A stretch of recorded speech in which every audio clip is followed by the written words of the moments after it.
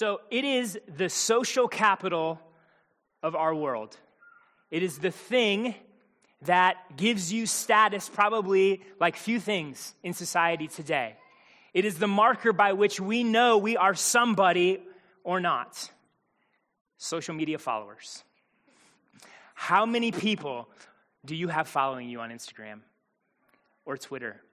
How many friends or likes or whatever Facebook does now? How many do you have? What's the most likes you have ever received on a social media post?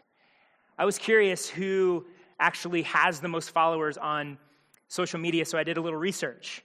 So Instagram, the person with the most followers on Instagram is Cristiano Ronaldo with 153 million followers. If you have no idea who that is, you obviously don't follow soccer. Portuguese soccer player. On Twitter, Katy Perry, pop singer, 106 million. Facebook, once again, Cristiano Ronaldo. Must be good to be a Portuguese soccer player. He has 122 million followers. I'm guessing you have some catching up to do.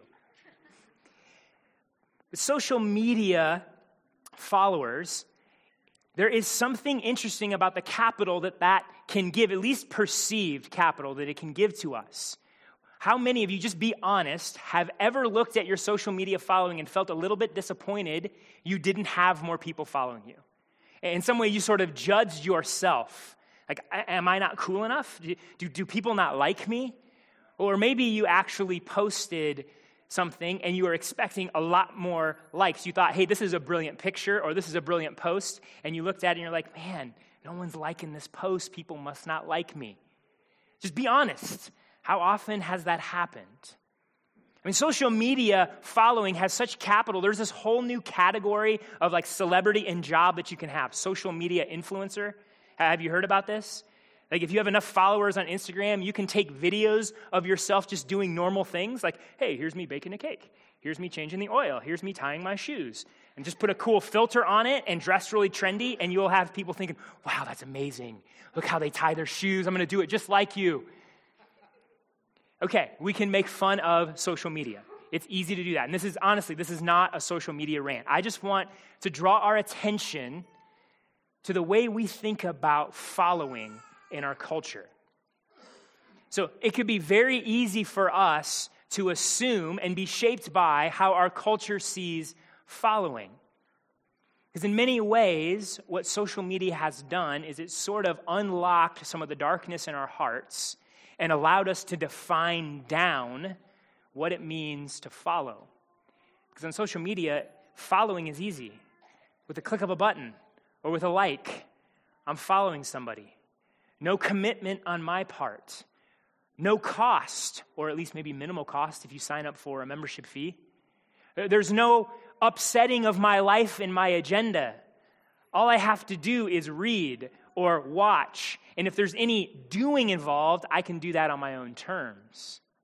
And so there are very broken ways that we can think about following that have been shaped. In some ways, gas has been poured on the fire in our culture as we think about what it means to follow. And so I use the example of social media to get us to do a little bit of reflecting on the ways that we follow in some broken ways. And this is especially important in light of the truth that Jesus said, follow me. So if you are new or newer to First City, we are currently in a series going through the Gospel of Mark. And all throughout this gospel, Mark holds up two very big and important questions for us. The first is, who is Jesus? And the second is, will you follow him? And it's that second question that I want to spend some time focusing on this morning. Now, that question is before us every Sunday. Will you follow Jesus? But I want to look at it with particular closeness this morning. Jesus says to you, follow me. And will you follow him? And what does that mean to be a follower of Christ? So from our passage in Mark 3, I want to do three things. First, I want to spend some time reflecting on who Jesus calls to follow him. And the reason I want to do this is because I think we can have some misunderstanding about the types of people that Jesus calls to follow him. Second, I want to talk about and reflect on how we respond to Jesus when he calls us to follow him. We need to be mindful of how we respond because whether you are a follower of Jesus or not, we're all prone to the same temptations. And third, I want to talk about what Jesus does with those who follow him. I want to give us hope in the power of Jesus this morning. I want to see how that hope compels us to go and share the gospel with other people. So those are the three things we're going to reflect on this morning. So let's spend our first few minutes discussing who Jesus calls, what type of person Jesus calls. So in Mark 3:13 through 19, Jesus calls the 12. These are the 12 closest disciples to him. He had a lot of other people following him, but these were his tightest crew. And I wonder what you think of the people Jesus called. Or what types of people did Jesus call the closest to him? What do you assume those dudes are? But let me ask it this way. If you were going to assemble your 12 closest friends or followers, that the people whose association with you most defines your status and your reputation, that the people who are going to most help you accomplish your goals, what kind of people would you gather to yourself? I'm guessing we would try to find some people who are wealthy and well-connected, people who are probably successful in their careers, people who perhaps were famous, and people who probably had a good moral reputation, because those are the kinds of people that are going to boost our efforts, boost our status, help us accomplish our goals. Well, what kind of dudes did Jesus choose? Well, you have guys like Simon, who also is named Peter, and James and John. In Mark 1:16 through 20, we get a snapshot of when Jesus actually goes up and calls these guys to follow him. And here's what we learn about these guys. They're fishermen. They're blue collar, not educated, not wealthy, not well connected, just kind of average dudes. And what we also learn from these guys throughout the gospel and in the other pages of scripture is they all three had an issue with anger. Like when the authorities come to arrest Jesus, Peter goes after one of them with a sword, and he wasn't aiming for the guy's ear. John and James, their nickname, Sons of Thunder. Do you know where they got that name? It's because they wanted Jesus to rain napalm down on a Samaritan village when they wouldn't follow Jesus. These guys were also guys that had racist tendencies. James and John wanted to destroy the Samaritans, and this is how Jews thought of Samaritans. They're half-breeds. They're racially impure, so wipe them all out. Peter, we see in the book of Acts and in the book of Galatians, had an issue with Gentiles. All three of them were cowards too. After telling Jesus over and over again, I will never leave you, Jesus. 3 times he denies Jesus. James and John, when they want to put in their application for sitting at Jesus' right hand and their left hand, do they go and ask Jesus themselves? No, they go get their mom to do it. Cowards, all of them. Guys with racial bigotry, angry. And then you have Matthew, who's also called Levi. In Mark 2:13 and 14, we see Jesus calling Matthew, and we learn Matthew is a tax collector. Tax collectors were Jews who Romans hired to collect taxes from their own people. They were hated, probably more than any other group among the Jews. They were seen as traitors. You're working for the enemy. They often would extort money from their own people. And so tax collectors, these guys were ostracized. They might have been wealthy, but the Jews hated them. And here's Jesus saying, hey, come follow me. And then you have Simon the Zealot. See, zealots violently opposed Rome. They were domestic terrorists. And you know who they hated more than anyone? Tax collectors. Jesus calls both of them to his crew. So let me ask you again, if you were to assemble the 12 closest friends and followers that were going to bolster your reputation, that were going to help you accomplish your goals, who are you going to call to you? Are you going to call the factory worker or the farmer or the mechanic who has anger problems and has racist tendencies?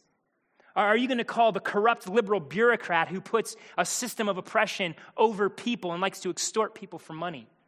Are you going to call the domestic terrorist who wants to blow people up? Like, let's be honest. What happens in our culture when we associate with those kinds of people? Like if it's known that you have friends who are racist, if it's known that you have friends who like to extort and take advantage of other people, if you are associating with a known terrorist, what would that do to your reputation? Now, we destroy people who associate with such men and women. Like, obviously, Jesus didn't have a PR team. Yet, this is the crew Jesus calls to him. These are the types that Jesus says, come and follow me and be part of my closest friends and followers. So let me ask this question to you.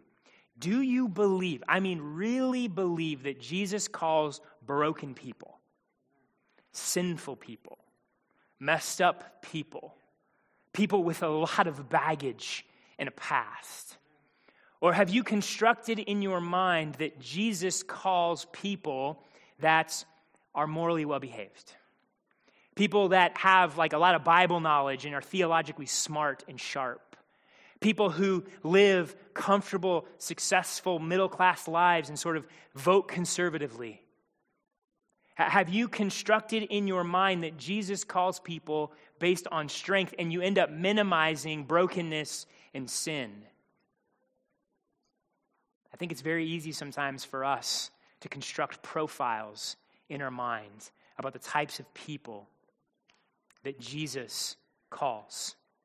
I wonder how many of you functionally believe that the reason Jesus called you is because of your strength. Not in like an arrogant way, not in like I'm an awesome way, but you think because of career success or moral success or theological success or parenting success or marriage success, places of strength. That's what qualifies me to follow Jesus. That's why Jesus called me.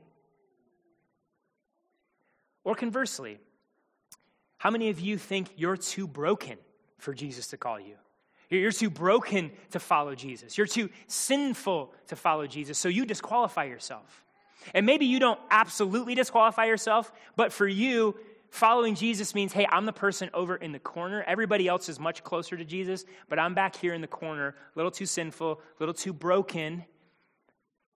I'm never going to be near him. I'm never going to be close to him. What is it for you? What are the things that you tell yourself disqualify you? Anger issues, fear and anxiety, struggles in your marriage and your parenting, lust and pornography problems, drug and alcohol addiction, money problems, a lack of an education, lack of Bible knowledge. Maybe you think you're too young. What are the things that cause you to think Jesus wouldn't ever call you to follow him? And Jesus calls people from every walk of life.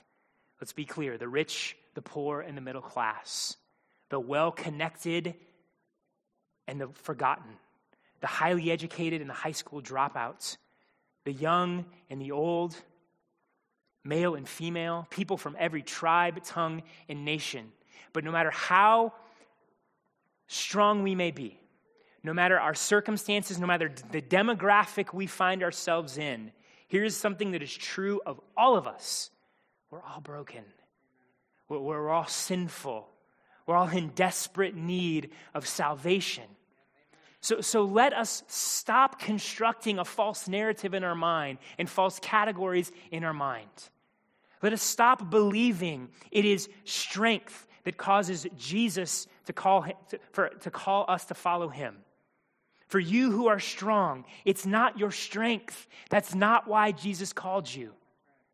And for you who are broken, if you say, I'm too broken, I'm too sinful, I'm too messy, I have too much of a past to follow Jesus, guess what? Good news for you. Jesus calls broken, sinful people because there aren't any other kind.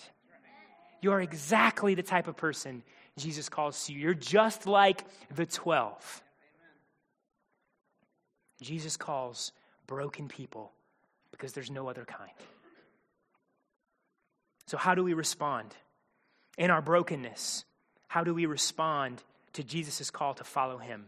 Well, in our passage, we see three different responses. In verse 22, the scribes and religious leaders begin accusing Jesus of casting out demons by the power of Beelzebub, which is Satan.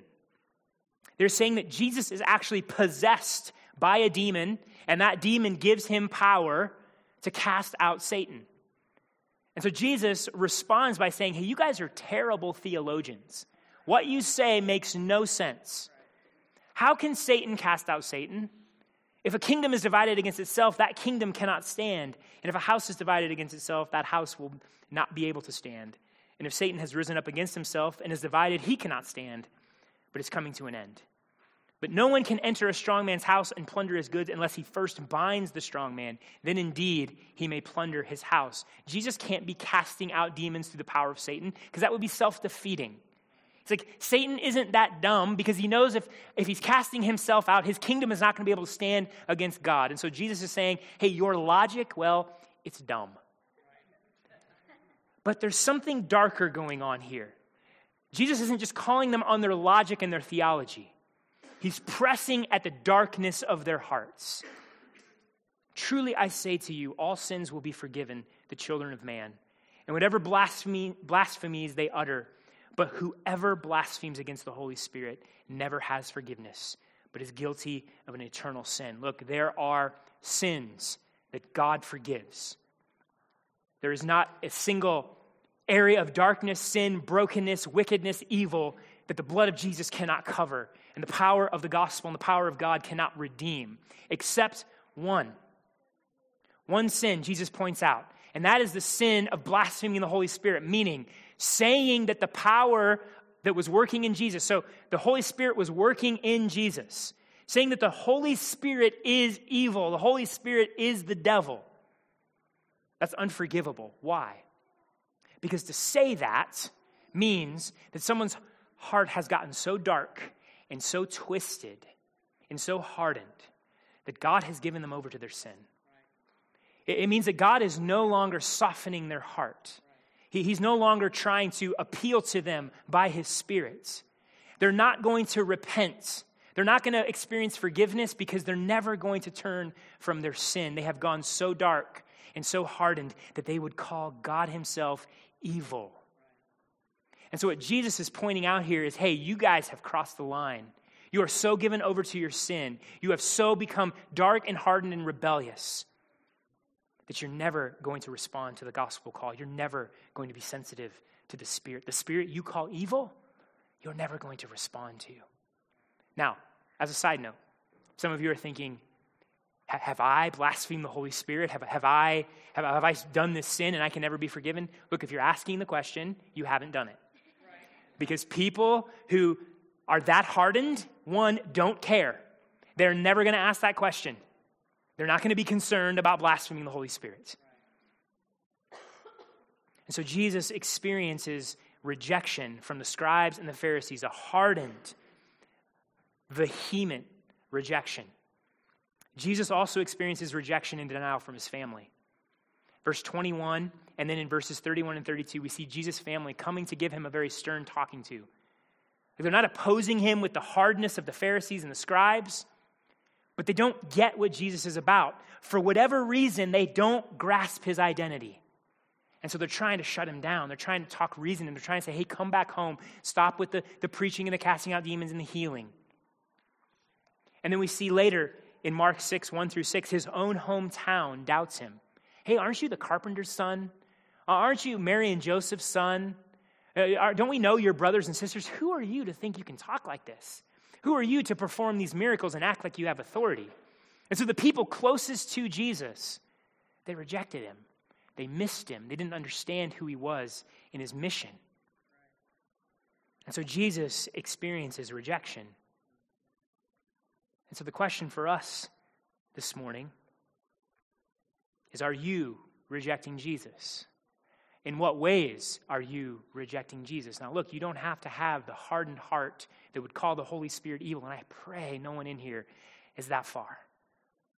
You may misunderstand the mission of Jesus, and you think that the whole idea of sharing the gospel and the message of repentance and forgiveness in the kingdom of God and dying on a cross and being resurrected, that whole gospel story might seem a little crazy to you.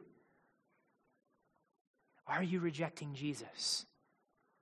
In what ways are you rejecting Jesus? We need not be extreme to still do so. Do you deny and reject Jesus by seeing this whole gospel story, the word of God and the message of salvation as just a man-made invention?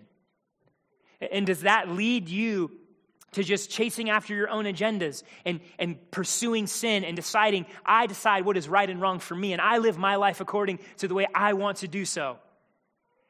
And not needing to repent and turn from your sin and come under the authority of Jesus and trust in him for forgiveness?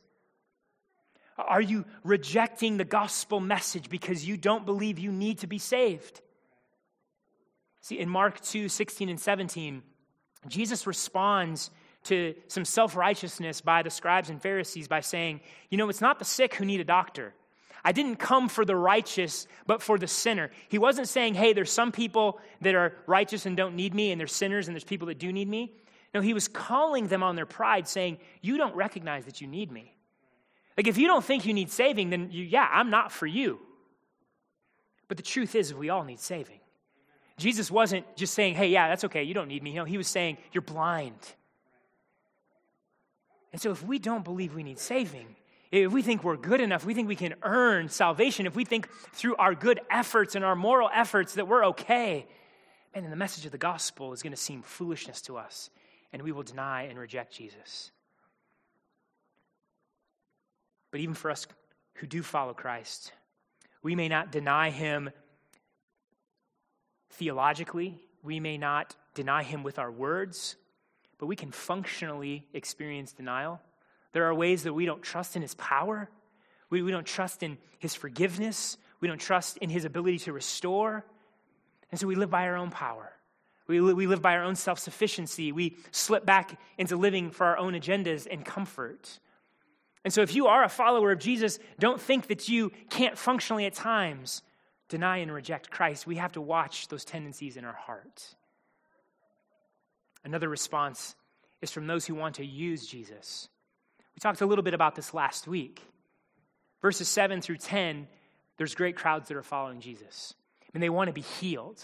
They want to experience the power of the kingdom and have the demons cast out or their sicknesses and illnesses restored. And so the crowds are so great, they're almost crushing Jesus. Have you ever been in a crowd so big that the pressure of everybody around you thought you were just going to get crushed?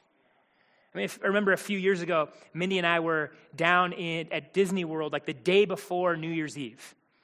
And I have never been in such big crowds. It was just like, oh my gosh, I'm going to be crushed. I don't care about writing It's a Small World right now. I just don't want to die. People wanted a piece of Jesus so badly. And so Jesus has to remove himself. And what the Gospel of Mark makes clear is that these people weren't there to hear his message. They weren't here to bow down on his feet and submit to his authority, at least not all of them. Some of them were, but the vast majority of them just wanted Jesus' power. They just wanted Jesus to do something for them. Now look, it's good to want to be healed. It's good to want to experience the restoration that the kingdom of God brings. But if we don't submit to Christ's authority, then we're guilty of using Jesus. How many of us can functionally live this way? Man, Jesus, I want you to give me good things. Give me financial success. Give me career success. Give me success in my marriage and my parenting. Give me kids who are well-behaved and are successful and are good at everything that they do. As long as the good things keep coming, as long as Jesus supports our comforts, then man, yes, I'll follow you. But we never give thought to what it means to come under his authority. We don't give thought to dying to ourselves. We don't spend time repenting. I mean, deeply repenting, not from like the obvious surface sins, but from sins that are painful to admit and require deep vulnerability to confess. We never consider what it means to live sacrificial and lay down our lives in love and serve others that they may know Jesus. And so we want Jesus to give us his stuff, but we end up using him for our own agenda. For those of us that profess faith in Christ this morning, can we just be honest about the ways we do this? Can we stop playing games and take seriously the authority of Jesus? Look, there are so many messages in our evangelical world, If that word doesn't make any sense to you, in some ways that's good. But in our sort of camp of Christianity, there is so much pointing Jesus sort of as this, he's just going to give me everything I want. He's going to help me to have this wonderfully comfortable life. And it's all about using Jesus for ourselves. And if anything is clear in the Gospel of Mark, is that is not how Jesus rolls, and he will not be used. So we can reject and deny Jesus, we can try to use Jesus, or we can follow him. We see people following him, like Simon and Andrew and James and John and Matthew. We can put down our nets, we can walk away from our money tables, and we follow Jesus. We step away from our sin, we step away from our own agendas and our own kingdoms, and we follow Jesus. We believe his message, we submit to his authority, and we put our trust in his power. And then we live our ordinary lives in our jobs, caring for our kids, in our homes, going to school, in our neighborhoods, in our friendships, in our marriages, for kids, for you following your parents. We do all of this to bring glory to Christ, to follow and obey his commandments, and to lay down our lives in love and sacrifice so that others may know Jesus and find their joy in him. This is what the disciples did. They turned from their old life.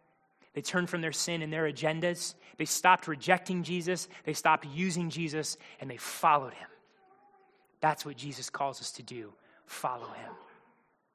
So what does Jesus do for those who follow him? Well, he works powerful redemption in your life. The Gospel of Mark declares that the presence and the power of the kingdom changes everything. Peter, the coward who rejected Jesus 3 times, boldly stands up on the day of Pentecost and preaches this powerful, powerful sermon. He faces persecution and imprisonment and torture and ultimately death for the name of Christ. Peter, who was a racist against the Gentiles, saw them as the people of God and went and preached the gospel to them and loved them. Peter, who wanted to take an official's head off with a sword, learned what it meant to submit to authorities and rulers and taught other people how to do the same, even in the face of persecution. John, the guy who wanted to napalm a whole village, wrote some of the most beautiful words about loving other people that we went through back in the fall. Matthew, the greedy tax collector, learned what it meant to love other people, lay down his life, and he became one of the gospel writers. Over and over and over again, we see Jesus transforming people. And what is the common denominator? They all know Jesus. That they all are in relationship with Jesus. They're following Jesus. See, when Jesus calls you to follow him, he doesn't put you in the corner. He doesn't keep you at arm's length. Jesus doesn't have nameless, faceless followers like we do on social media. If you belong to Christ, he draws you near, closer than a brother. He loves you. He unites you to himself. He gives you his Holy Spirit, and that Spirit transforms you and renews you and restores you. Oh, when Jesus calls you and you follow him, his power is at work in you. The same power that raised Jesus from the dead is now at work in you, bringing restoration and healing. Are you more aware of your sin and your brokenness than you are of what Jesus accomplished in his life, death, and resurrection? Are you more aware of your limitations and your failures and your weaknesses than you are of the power of God and the power of the kingdom at work in you? Like, look, yes, we will always be broken in this life. We will face our sin and our limitations. Let that humble us. Let that keep us from getting big heads and thinking that we're something special. However, that brokenness, that sin, that weakness, that limitation, let that drive you to Jesus. Let that remind you that you are in need of Jesus. Let that remind you that you are in need of his atoning blood, that you are in need of his power. Let that drive you over and over and over to go back to Christ and experience his love and experience his grace. Don't despair and get mired in your sin so that you lose hope.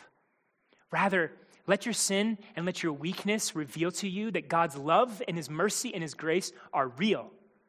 Let your sin and your weakness cause grace to not be some abstract theological concept, but a real life-giving power. Let your brokenness and your sin and your weakness and your limitations point you, shine a big, bright light on the fact that God is relentlessly faithful to you.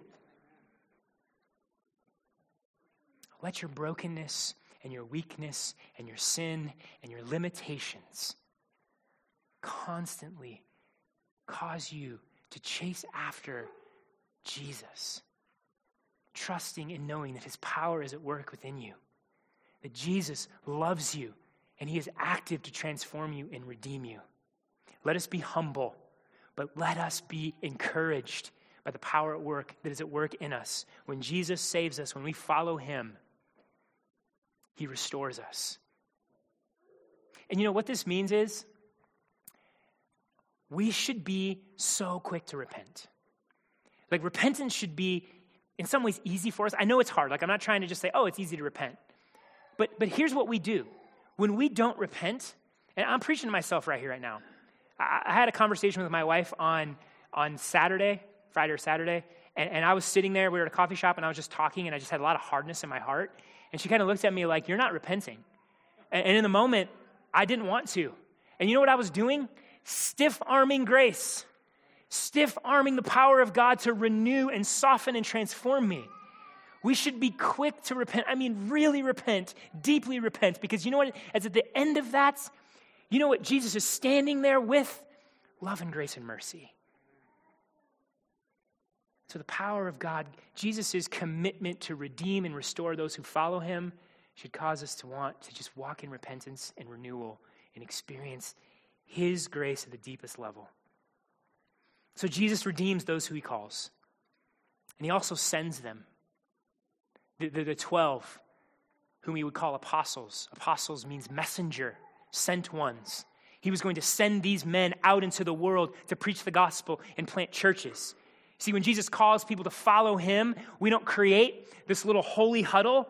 We don't retreat from the world and just play defense and keep all of the bad people and influences out. No, we're called to go into the world and proclaim the gospel. We're called to go into the world and lay down our lives in love and sacrifice so that other people may know Christ. That's what Jesus does. He calls you to himself to follow him. He redeems you, then he sends you into the world. In Acts 4, 13 through 20, Peter and John are preaching the gospel and they're facing persecution and they're hauled in front of the authorities because they healed a man who couldn't walk. And now everybody is upset. And here's what happens. Now, when they saw the boldness of Peter and John and perceived that they were uneducated, common men, they were astonished, and they recognized that they had been with Jesus. But seeing the man who was healed standing beside them, they had nothing to say in opposition. But when they had commanded them to leave the council, they conferred with one another, saying, "What shall we do with these men? For that a notable sign has been performed through them as evidence to all the inhabitants of Jerusalem, and we cannot deny it. But in order that it may spread no further among the people, let us warn them to speak no more to anyone in this name." So they called them and charged them not to speak or teach at all in the name of Jesus. But Peter and John answered them, "Whether it is right in the sight of God to listen to you rather than to God, you must judge. For we cannot but speak of what we have seen and heard." Notice the response to Peter and John. Who are these common, uneducated fishermen? They have no theological training to give them authority or status. Who do they think they are? Hey, you uneducated, common fishermen, stop talking about Jesus. Shut your mouths. Stop causing trouble. Stop embarrassing yourselves. And I wonder if the voice of the accuser, Peter and John, could hear, "Hey, Peter, you remember when you denied Jesus? Hey, John, you remember how hateful you used to be? You cowards, you racists, you angry men?" Like accusations coming on them. Hey, you know what? You're limited. You're not eloquent. You're not educated. All of this scorn and shame, their brokenness just thrown right in their faces. Does it stop them? Is that what they're most aware of? No. We cannot help but speak of what we have seen and heard, what they were most aware of, what most defined them. was Jesus. It wasn't their brokenness, it wasn't their sin, it wasn't their limitations. It was Jesus. This is what Jesus does for those who follows him. He takes broken, sinful, weak people with limitations and redefines them. So they're no longer defined by those things, but are defined by him and defined by his mission.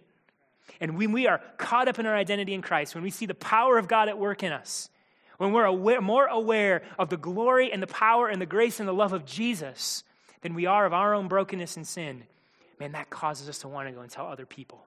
That causes us to want to lay down our lives so that other people can know this grace and this love. And so let that compel you. Let the message of the gospel and the redemption he is working in your life cause you to go and proclaim the gospel and share it and love other people. So the Gospel of Mark holds up this glorious, powerful, divine Son of God, to whom all authority on heaven and earth belong. What will you do in light of this glorious Savior and this glorious kingdom? What will you do with his authority and power? Well, what will you do with his gospel message to repent and believe? What will you do in light of your sin and your brokenness? What will you do in light of the hope for healing, forgiveness, and restoration? Will you reject it? Will you deny your need? Will you try to use Jesus? Or will you follow him and experience his power and his grace in your life and join him on his great restoration mission? May we be those that follow Jesus. Amen.